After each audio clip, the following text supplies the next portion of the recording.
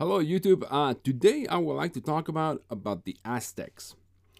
The Aztecs is a very misunderstood group of people and culture, as far as I can see. What little we do know about the Aztecs actually comes, or at least for the origin of the Aztecs, comes from the journals of the early conquistadors, like Cortez and Alvarado. Particularly Cortez, who used to write letters to Spain, particularly to the king, as far as because the king asked questions, is like, well, what are these people like, and all that. And so Cortez basically tried to answer those questions as best as he could. And there is an excerpt from his journals where basically Cortez asked Moctezuma, where did you come from? Well, Moctezuma basically said that they came from this island called Aztlan. And Aztlan basically had 7 caves, which sometimes is probably symbolical of maybe the 7 planets, because he basically broke the 7 caves into 7 initial groups. And he described that he was from one of those initial groups, and how basically the island passed away because of a volcano eruption, which sounds a lot like the Pacific. So there's a theory that maybe the Aztecs were not original of this continent. They were basically Polynesians. And when the Aztecs were basically coming to power, they were initially hired by the Toltecs as mercenaries. They were really good at warfare. One of the reasons why they were so good at warfare was because they were large. And in fact, one time Cortez basically said that he did not want to fight some of the Aztecs because they were large men. Some of them even like 180 meters tall, 2 meters tall. They were fairly large men. And so that is what the descriptions of the journals basically say.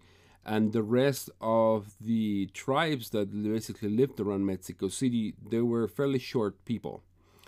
They were fairly short. There have been some archaeological remains that basically have them with Asian eyes, kind of.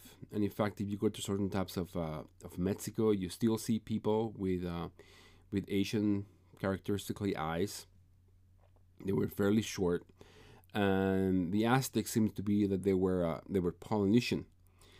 And which is ironic is that the nation of Mexico basically gets its name from the Mexica, which were the Aztecs. In fact, the term Aztec was a derogatory term because the term Aztec basically means you were from Aztlan. Basically, you're a foreigner, you don't belong here.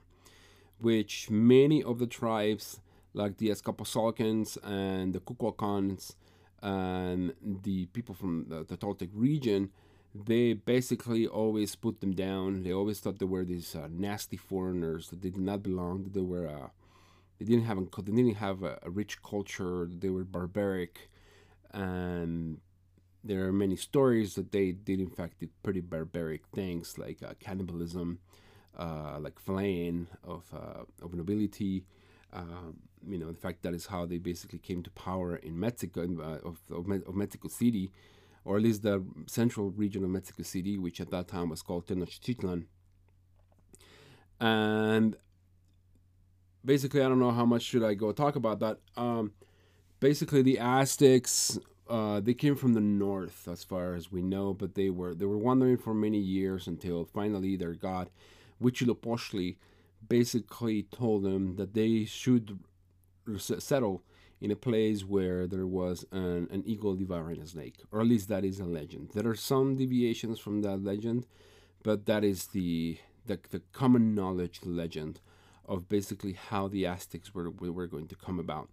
But the Aztecs basically tried to settle in Mexico City, and they couldn't. They were not allowed to hunt by the nations that basically were settled around Mexico City, until finally the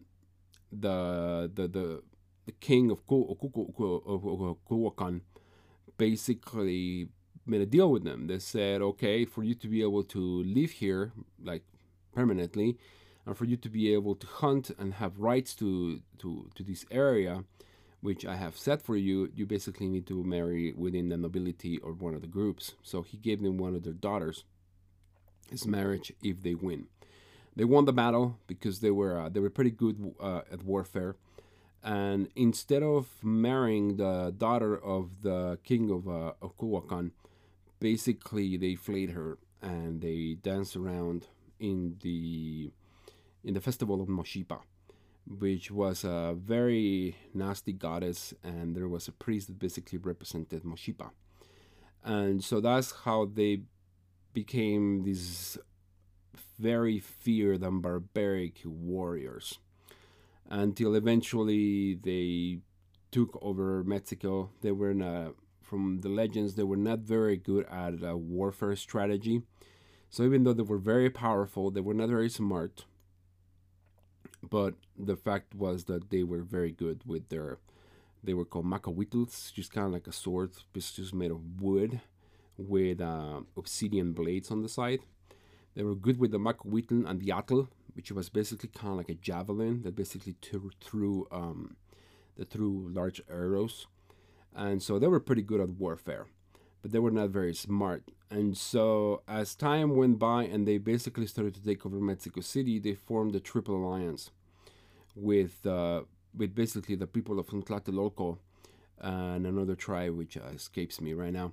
But the Triple Alliance basically was what we call the Empire of the Aztecs. The Aztecs, of course, being on top. And around that time, they basically also subdued the people of Azcapotzalco. And the people of Azcapotzalco basically were the ones that helped Cortés basically infiltrate the Aztec kingdom. And that is where things get very interesting for me from the psychological point of view of being a Mexican today. Because many people think that being a Mexican is just being a Mexican. That is very far from the truth.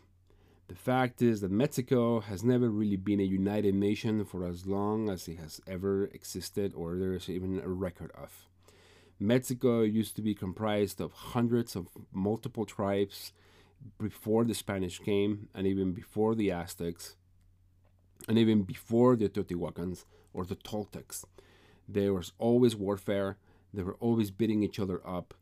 There was always slavery. There was always conflict. There was always human sacrifice was ritualistic, but human sacrifice was also used as a type of intimidation, especially when the human sacrifice was a type of nobility. And so when the Spanish basically started to learn a lot about this history, they basically took a page from the book of the Aztecs. Because when they were basically parading Cuauhtemoc and Moctezuma like little dogs and with burned feet that they couldn't even walk, they had to crawl. That had a huge psychological impact on the surrounding tribes of Mexico, which some of them basically just either killed themselves or they just basically subdued themselves to the Spanish so that they will basically be spared. And so many people think that Mexico was a very peaceful place before the Spanish. The fact is that no, it wasn't. It was just as bloody, it was just as brutal, and there were very great aspects about the Aztec culture. There were great aspects among the other great cultures: the respect for nature, the respect for architecture, for astronomy, the respect for religion, the respect for their families. There were many great things that basically happened. In fact, Cortés talks about them by the end of his life in his journals. But a lot of the stuff we really don't talk. We really don't. It really is not very well known. But Mexico is a very disintegrated nation. There's a lot of turmoil to this very day. There is a lot of social discrimination, and there's a lot of racism. There's there are common derogatory terms for black people. It has never been easy being black in Mexico.